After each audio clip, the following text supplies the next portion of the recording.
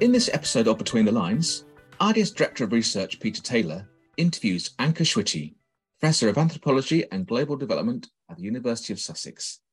Anka is author of the book Creative Universities, Reimagining Education for Global Challenges and Alternative Futures. In the book and podcast, she argues that in order to inspire and equip students to generate better responses to global challenges, we need a pedagogy that develops their imagination, creativity, emotional sensibilities, and practical capabilities. Presenting concrete ideas for the reimagination of higher education, this book is an essential read for both educators and students in any field studying global challenges. So hello and welcome to another edition of the IDS podcast series, Between the Lines. And this is where we have the chance to discuss at first hand with the author of a publication that we feel is really contributing to our efforts in transforming knowledge and transforming lives.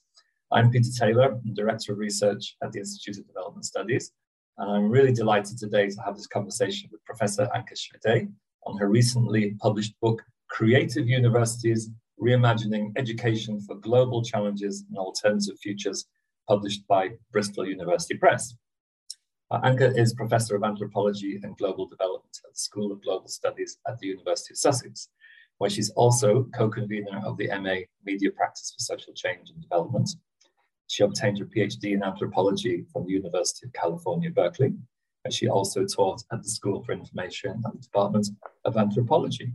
She was at the Centre for Development Studies at the University of Auckland in New Zealand and joined Sussex University School of Global Studies in 2014.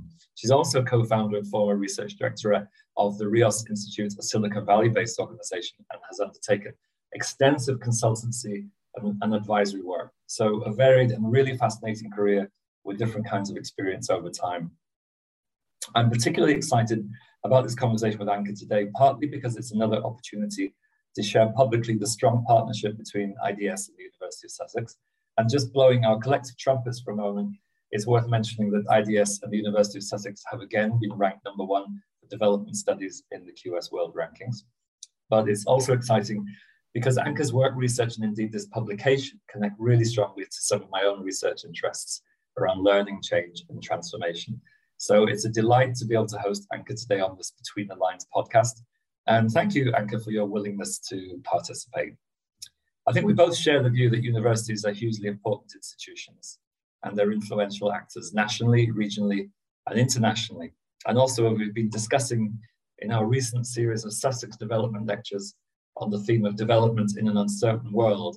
We live in very turbulent, dynamic, and unpredictable times with many shared universal challenges. So clearly universities have an important role to play. A key aspect of that role is through education, as well as research, through the curriculum, through learning and teaching, through pedagogy. But perhaps the pathway that universities need to take for the future are still emerging and evolving. And it raises many questions for how they design and deliver. And indeed, as the title of your book suggests, reimagine their educative programs. So Anka, why did you write this book? And what, or perhaps who, was its main inspiration? Well, first of all, thank you, Peter, for having me. I'm really delighted to talk to you today. Why did I write this book? As you said, I've been teaching in international development for close to 20 years now in the US, in New Zealand, and in the UK, in departments that have a really critical, a necessarily critical approach to international development in terms of showing students that it's a really complex, contradictory endeavor. It has colonial legacies, it has limitations, it often fails. And I feel this critical perspective is really important, and students appreciate that because they often feel they're coming into the program with maybe kind of naive or very idealistic assumptions about, studying development and then being able to, abolish poverty or save the world. So this is on the one hand. On the other hand, there's always a second reaction, and that is students frequently talking about feeling quite disillusioned, quite cynical, and indeed becoming a bit hopeless about the desire and the aspirations that brought them to studying development in the first place. Saying, I understand why I need to have all this critical knowledge, but what I don't know is what to do with this knowledge. Where do I take these insights, and what do they mean for me as somebody who really, wants to do good in the world? And that's something that me and my colleagues at different institutions have experienced over the years. So for me, that really was the impetus to think about what can I do in my own teaching as an engaged educator who cares about her students, to help students move beyond this impasse. And this is where, I've been experimenting in my own classrooms for a number of years. But then about 5 years ago, I decided to do some really kind of concentrated research on this at the University of Sussex, and really looking at the teaching that takes place in the ID department to answer these questions kind of more, in a more holistic, in a more systematic way. And the result of this is, as she said, is the book which was published late last year, which is a combination of kind of theoretical insights, but also some really quite practical ideas and descriptions of how I have been trying to answer these questions, and how my colleagues have been trying to answer these questions in our classrooms. Great. I mean, it's fascinating that it's coming from such a source of personal inquiry and reflection. And that's obviously infused the book, which is a really interesting approach. So who do you have in mind as an audience for this book, and who do you hope will read it and engage with it? Yeah, so I very much set out to write a book for fellow educators. That was my my inspiration. That was kind of what kind of, shaped the language of the book, the tone of the book. Not in the sense of telling people this is what you need to do, and this is here is the perfect toolkit. Here's the perfect recipe for how you can, kind of change your teaching. And maybe I should backtrack a little bit and say at the heart of the book is this idea of a critical creative pedagogy that combines critique and creativity. And there is kind of, there's an explanation of what this looks like. And then, as I said, lots of examples, which I really present as a series of invitations for fellow educators who read this to experiment in their own classrooms. These are all activities that are doable, that are often have already been done by myself or by my colleagues. So educators very much the primary audience. But then when the reviewers of the proposal, sent me their feedback, it was also students. What about students? And I'm like, of course. And I was really lucky to publish with Bristol, because the paperback and the e-copy are, I think, quite affordable.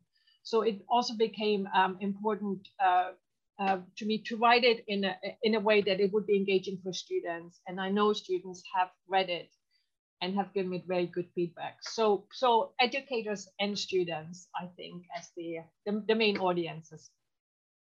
Right. Well, I'm sure it's going to have a wide readership. You mentioned critical creative pedagogy as the heart of it. Can you say a bit more about the main arguments of the book? What's the message that you're really bringing through this book? Yes, absolutely.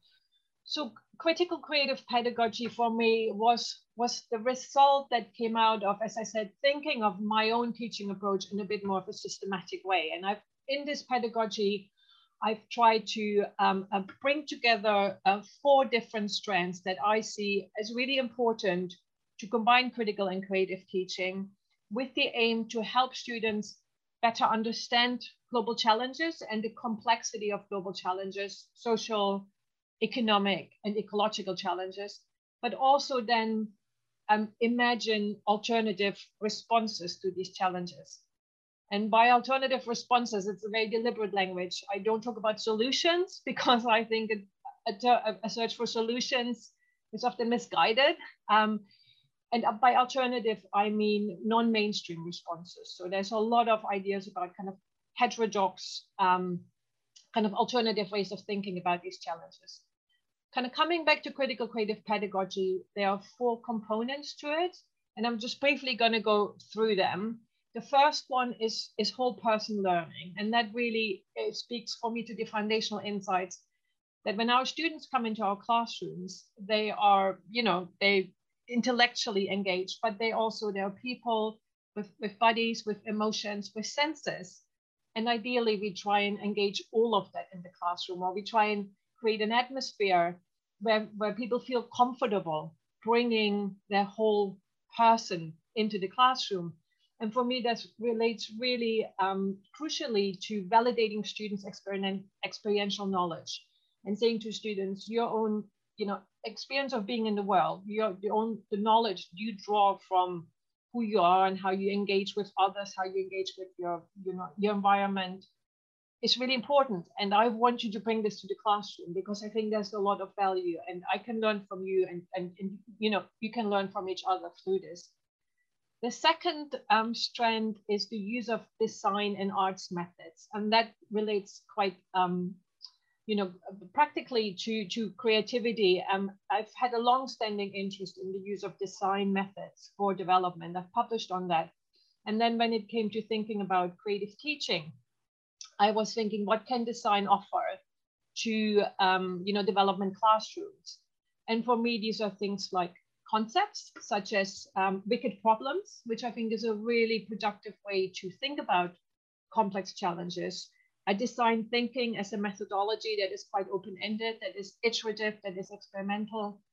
The ability to empathize, which I think is really, really important, but also just a very kind of open approach where students are comfortable with ambiguity, because we live in a world that doesn't have easy solutions, and that are okay asking open-ended questions that have, no easy answers, or sometimes no answers at all, and being able to sit in that space of ambiguity rather than wanting to have the answer or rushing to solutions. So I often say to my students, just suspend your disbelief for a little bit longer, hold open that space.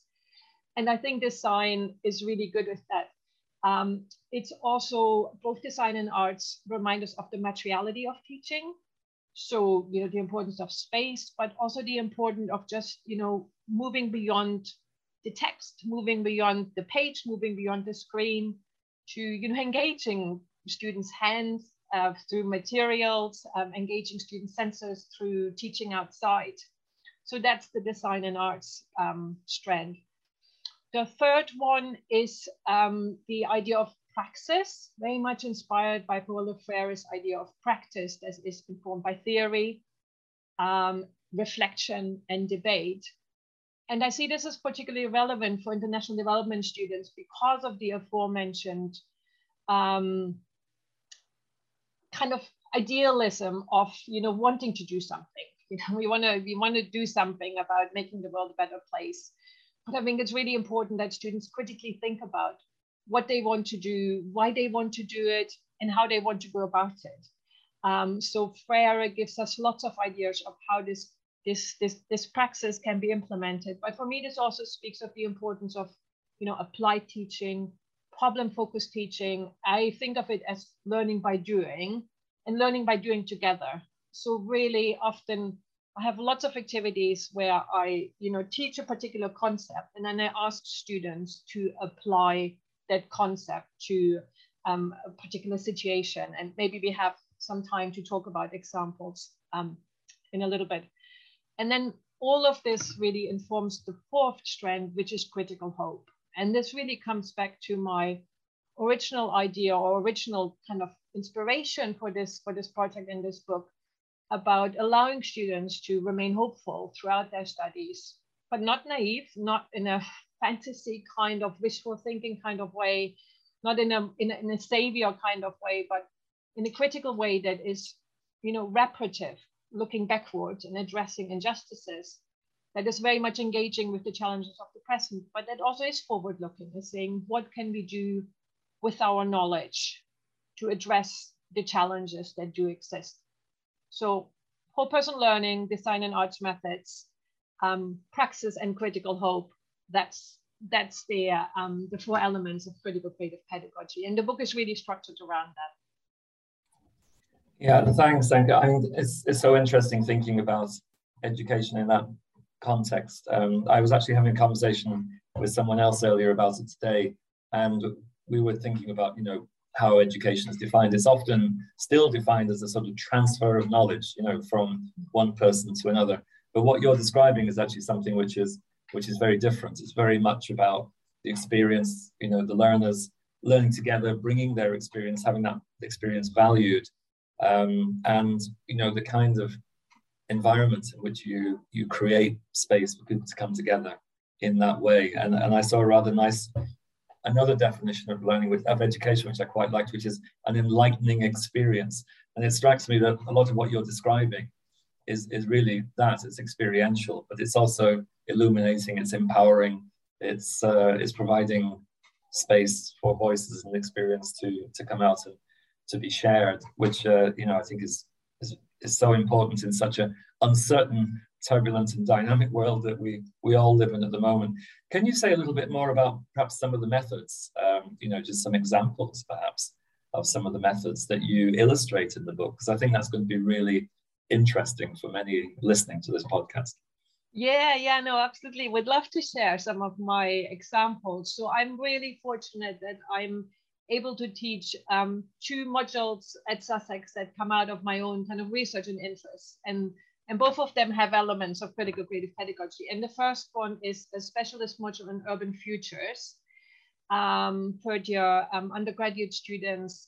And the Sussex campus is located very close to Brighton. And that is a fantastic opportunity, again, for me to challenge students to apply their learning about, rights to the city, informality, socio-technical assemblages of infrastructures, all the necessary theoretical concepts that they are learning about, how that plays out in the case of Brighton, but also how then they could start thinking about, well, how do we make Brighton more equitable? Because Brighton is not a perfect city. There are lots of issues that the students often experience themselves. So one thing is, applying the learning to Brighton, which in their third year, most students have lived there for 2 years. And just to give a more specific example, I start the class off with asking students to keep a Brighton diary for a week. Where for a week, they become very aware and kind of write down where they are going, who are they interacting with, how do they feel about particular spaces. So really, how are you as a Brighton resident? And then they bring that knowledge. So it's a form of knowledge creation. They bring that knowledge into the classroom.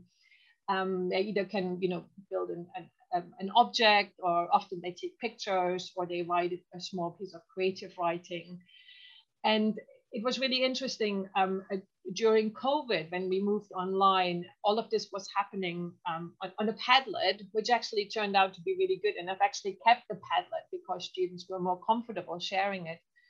But during COVID, I also realized that I really needed to acknowledge what students had lost in their engagement with Brighton. So really the emotional effects of lockdown and the pandemic, and making the space for students to bring that into the classroom. And then on the basis of, kind of their lives as Brighton residents, we write a collective Brighton manifesto, thinking about how to make Brighton more equitable and sustainable. We build scenarios where I bring in lots of materials, and I ask the students, Brighton 2050, what would you like it to be like? And then they build for 3 hours. And actually, I'm also now introducing an element where I actually want them to think about particular parts of Brighton and reimagine that in more quite specific ways, like actually going out into Brighton. So that's one example. The other one is a master's level course on activism for social change and development, where part of the module, or half of the module, students work in groups and design their own activism campaigns. On a topic that they choose. Again, it's very much learning by doing, and it's very much using all the theoretical learning about activism, together with a number of tools I'm giving them to design campaigns, to saying, if we want to do something about this particular challenge, how would we start going about that? What are the questions we need to ask? Who are the people and organizations we need to engage? So again, quite practical considerations, but always in the context of, kind of critical theoretical knowledge. So these are just a couple of examples. You are listening to the Between the Lines podcast from the Institute of Development Studies. So the book clearly places learning in a central position as the core focus. What did you learn in writing the book? Is there anything that surprised you? Yes. So perhaps not surprisingly, COVID was a massive surprise. And maybe just giving some context here, I actually did the research and conceived of the book when I was head of department, because I was thinking a lot about, teaching anyway, and it seemed a good time. And then I had a sabbatical and I thought, oh, I'm going to be writing this book. I'm going to, interact with colleagues and have writing groups. And then COVID happened and I went into the first lockdown, and I sat by myself at home writing about global challenges. And here was COVID as an immense challenge, which I couldn't speak to because it's completely outside of my area of expertise. But then the other thing was all of this was initially very much based on face-to-face teaching. That's what I've been doing. That's what I love. That's what I still believe is the best way to engage students. And all of a sudden, there was no more face-to-face teaching. And there wasn't any certainty about, will we ever go back to face-to-face teaching? And that was surprising in a not so good way, because it made me question my entire project for the first, when I was just supposed to really get into it. I'm like, what am I doing? Is this still relevant? And together with my editor, I worked through this, but as a result, I've actually paid more attention to the potential of technology, as I mentioned, Padlets and stuff to support some of these initiatives. So that was a surprising thing in the sense of it wasn't planned for, expected at all, but something I definitely had to engage with in the writing process. Yeah, no, great. And I imagine as you immersed yourself in some of sort of the core issues and continued reflecting on your experience, perhaps it took you into some territory that was less familiar, than perhaps you had really sort of engaged with perhaps so deeply before. I mean, were there particular areas there that, you felt, wow, that's something I really didn't quite expect to take away so much from it? Yes. And it actually links really closely to the IDS lecture I gave, a couple of months ago. Is I really felt I needed to have a chapter on ecological challenges. You can't write about global challenges without talking about, the climate urgency, ecology. And as I start, and it's quite outside my area of expertise. So I did a lot of reading. And I'm part of the research, I should have said, was actually also took place in Bolivia. I'm a Latin Americanist by training. I've done research in Latin America, over a number of years. And looking for alternatives, I also really wanted to understand what does this mean in the global South, in a particular location. So I went to La Paz and interviewed colleagues at a number of universities. And I was aware of alternative epistemologies such as Buen Vivir, which is an indigenous worldview around kind of an alternative ecological understanding and the role of humans in the world.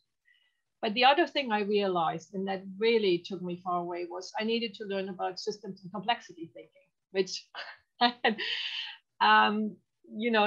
not really kind of known about. I mean, I knew what it was, but so I thought again, from reading and from seeing what other people said, I said, everybody should have a basic understanding of systems and complexity thinking. Our students need it, but we often can't give it because we don't have it. So I started reading people like Fritjof Capra and Donella Meadows, like really introductory stuff, which is, my level of understanding. But super interesting and really reinforced my belief that it's important to, when we talk about ecological challenges, to have that systems view, to understand, how feedback loops work, how tipping points work, how kind of some of these terms and these processes. So that, took me quite far afield. It was a real kind of learning journey. I hope I've done it justice in the book, and ultimately for myself it was a real kind of eye-opener, discovering that aspect of kind of ecological teaching. Great. I mean, you mentioned there, Anke, that there were some challenges as you were writing it. It was in the middle of a pandemic. Just ways of working, ways of interacting were all being disrupted, and you obviously had to adapt to that. And congratulations for working through it and coming out with the book at the end. And we know that writing a book can be challenging, of course, which is, I think, one of the interesting things about this podcast series, is that that's often a source of reflection actually on what it's like to write, and to bring a book into fruition. But I mean, what were the joys that you took from this? What did you feel was the most enjoyable part of the process of writing this book? Yes, I mean, I generally like writing. It was it's my second book, so I had written a book before. A joy, but also at the same time a source of anxiety, was that it's a really personal book, for a number of reasons. We often, as you know, I'm not an education person by background. I'm an anthropologist teaching international development. We don't really write about our teaching, right? We all teach, and it's a really important part of what we do, what we think about, an important part of our identity as educators often. But we have very little time and space to write about teaching. And as I said, for me, it came out actually of an admin job, which is perhaps a bit ironic, but it gave me that space because I couldn't do my other research projects because I couldn't travel and other things. So it was an absolute joy to have time to think about and write about my teaching. But it was also a source of anxiety because it did, and as you said before, it's quite a personal book because I'm writing it from my own practice. I'm writing it from my own kind of concerns and discomforts. So it took some courage, and I, overcame these anxieties with the help of really fantastic and supportive colleagues at Sussex, who kept telling me how important this is and how how important it is to do this work and to put this work out there. And there's actually a number of us in the department now who are having kind of spin-off projects related to teaching. But still, it's not easy. And then I think the other thing is, as I said before, I didn't want to write a book where I wanted to tell other educators, this is what you need to do, this is how you need to change. And so having an agenda and saying it's good to make our teaching more creative, while at the same time being aware that there is a certain normative agenda here, and being quite honest about that. But because it's really important to me, again, it was quite there was joy in articulating that and making the case for that. So I did enjoy it, and I'm glad the book exists. I've had some fantastic emails from people who've kind of discovered it and said, oh my God, especially the one thing that seems to resonate is this idea of critical hope, which just speaks to a lot of people teaching in development and beyond, and saying, I've had similar experiences with students, or I know how important it is to kind of encourage students to be hopeful. And it actually, for me, one of the very early on when I did my research, I came across a book by somebody called Ruth Barkhan, who teaches cultural studies in Australia. And she said, when our students tell us that our teaching really affects their identity and really has them ask some really existential questions that are often really difficult, she said, the common response is either, well, tough luck, that's part of the university journey, or, well, I've gone through this and survived, so you should, or some people just completely ignore it. And she said, we have to do better. And I so much agreed with this statement that for me, it was like, okay, how do we do better? And so, Yeah, I think that's, it's a really interesting observation about that experience of what actually happens through the pedagogical process. And, again, moving away from that sort of technical idea of the educator as a transmitter of knowledge, and actually trying to, through emotional, empathetical connections, to actually engage with what learners are experiencing it's so important. It's also really challenging. I guess that's why Maya Angelou said, people remember not what you say, but how you made them feel. That's something that educators, I think don't always have front of mind, because a lot of education is still about talking. It's about use of words, using that to convey kinds of knowledge to people who, you know, may be perceived as lacking that. But what you're describing is very, very different. Yeah, I still talk too much in my classes, you know. I mean, but I try and bring in other ways of teaching as well. Yeah, no, I mean it's great, and certainly resonates with you know, many experiences. At IDS we have a master's in participation and social change, and I think that was one of the reasons why, you know, when I heard your lecture, it struck me how interesting it was, that there was work also going on at Sussex that was drawing on the experience of learning and teaching, and yet bringing that out to a wider audience and reflecting on it. So, you know, you mentioned already that you've had positive reactions to the book, you know, positive emails and so on. Can you say a bit more about what sort of responses you found that the book has provoked, and you know, how is it? Yeah, how are people relating to it? Yeah, so I think kind of a couple of different ways. Since the book came out at I think in October it was, I've given lots and lots of talks. I really wanted to kind of, you know, publicize and promote this book. And lots of them have been on Zoom, and that's actually been okay because it had a wider audience that maybe people would have been able to come to Sussex or to Brighton, for example. So also an international region, I've participated in kind of conferences and giving presentations. So in that context, just, you know, giving talks and then getting questions and reactions, it's been positive, but also interesting questions. One of the things I very much situated within the social sciences, because that's where my expertise lies, and I felt it important to stay on my ground and to write from, you know, what I know about. And then people in the life sciences or people in mathematics asking me, how would you see that working, you know, in other fields and other disciplines. So that's been a challenge, but also a kind of, an interesting challenge, because I have started to think a little bit and made some connections with non-social scientists about how to maybe take this pedagogy into other disciplines.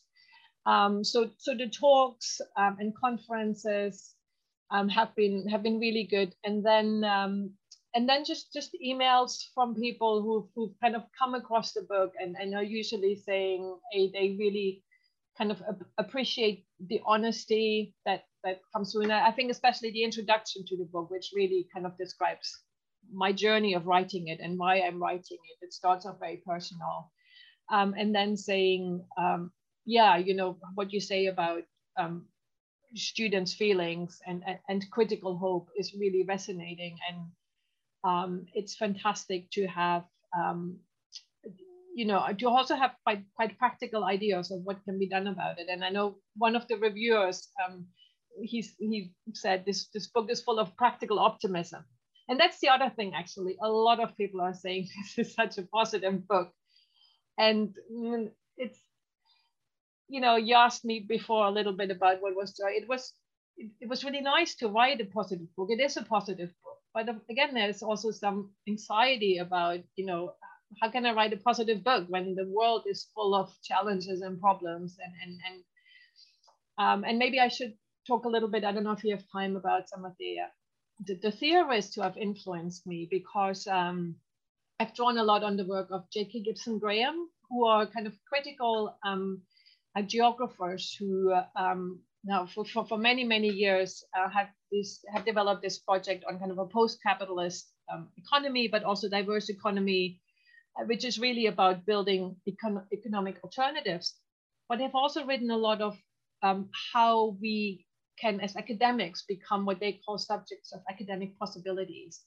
And they've written a lot about how we can, you know, contribute to nurturing experiments and providing a space in our teaching and in our research for alternatives to emerge. And part of that is to suspend your criticism for a while, or to practice what they call a form of weak theory. I call it a generative theory, where, you know, if you analyze everything out of existence because it's tainted by neoliberalism or capitalism from the get-go, you're never going to be able to encourage or to make a space where alternatives can germinate or grow. And I think discovering their writings, again, very early on in my project, has been fantastic, because that's kind of been my guiding light whenever I feel like, oh, I'm not critical enough. I go back to their work and I'm saying, that's okay. That's okay. And I think the other person who's really shaped my thinking about alternatives is Arturo Escobar's work on alternatives, Latin America, but also design for the pluriverse. So I just wanted to bring in a little bit of theory here. Yeah, and that's great, Anke, because I think people are always interested to know, what's been your influences, both experientially but also theoretical and practically. So I think that's really good, and your emphasis on hope, I think, is really commendable. We've actually, as IDS, we've often referred to Jonathan Sacks' perspective on the politics of hope, and that idea that through different kinds of engagement and bringing different actors and voices and experience together, you can navigate a way towards a more hopeful future, but it requires intent and considerable effort. And I think pedagogy is one of those essential ingredients, because it also has such a powerful impact on the lives of so many people for their future and their ability to move forward. So thinking of future, what comes next for you? What are your plans for taking this work forward, or indeed for other related areas of work? Yeah, so the book came out late last year, and I've actually I'm trying to build a bit of a larger project around it. So it's not just a standalone book. So I've built a website called creativeuniversities.com, which has obviously links to the book and some reviews, which should be coming out over the summer. But it also has resources, a resource section where I'm pulling out some of the activities I describe and provide teaching guides and templates and this and that. I have a blog where I kind of regularly keep writing about my teaching experiences. I also have a section called Teach Talk, where I'm actually interviewing kind of critical creative educators. These are kind of short 15-minute interviews, and just kind of to bring in kind of other perspectives. And that's been a real joy as well, just talking to like-minded educators. So that's on the website as well. So that's one thing that is ongoing, and I'm continuously engaging with. The other thing which you're part of is a small spin-off project, which really has come out of some of my teaching activities I talk about in the book taking place on Sussex campus, which made me think about what if we took the idea of university campuses as teaching spaces beyond the actual classroom more serious, and what if we thought about the physical, the ecological, the human infrastructure of university campuses as resources for teaching. So we are forming a network of like-minded educators at Sussex, and it's great that you're part of that. And we just yesterday had a presentation on that, and I hope this will kind of emerge and grow into something a spin-off project. And then I think the other thing that I'm really thinking about is, I mentioned a module in activism that I'm teaching, and I think this is something I would like to develop more and hopefully do some co-writing with some of the students who have taken this module, because we just finished this year's teaching, and there have been some really interesting projects. And then last but not least, a bit further off, but one of the students I interviewed, I didn't really talk about the methodology of the book. I don't know if you have time for that.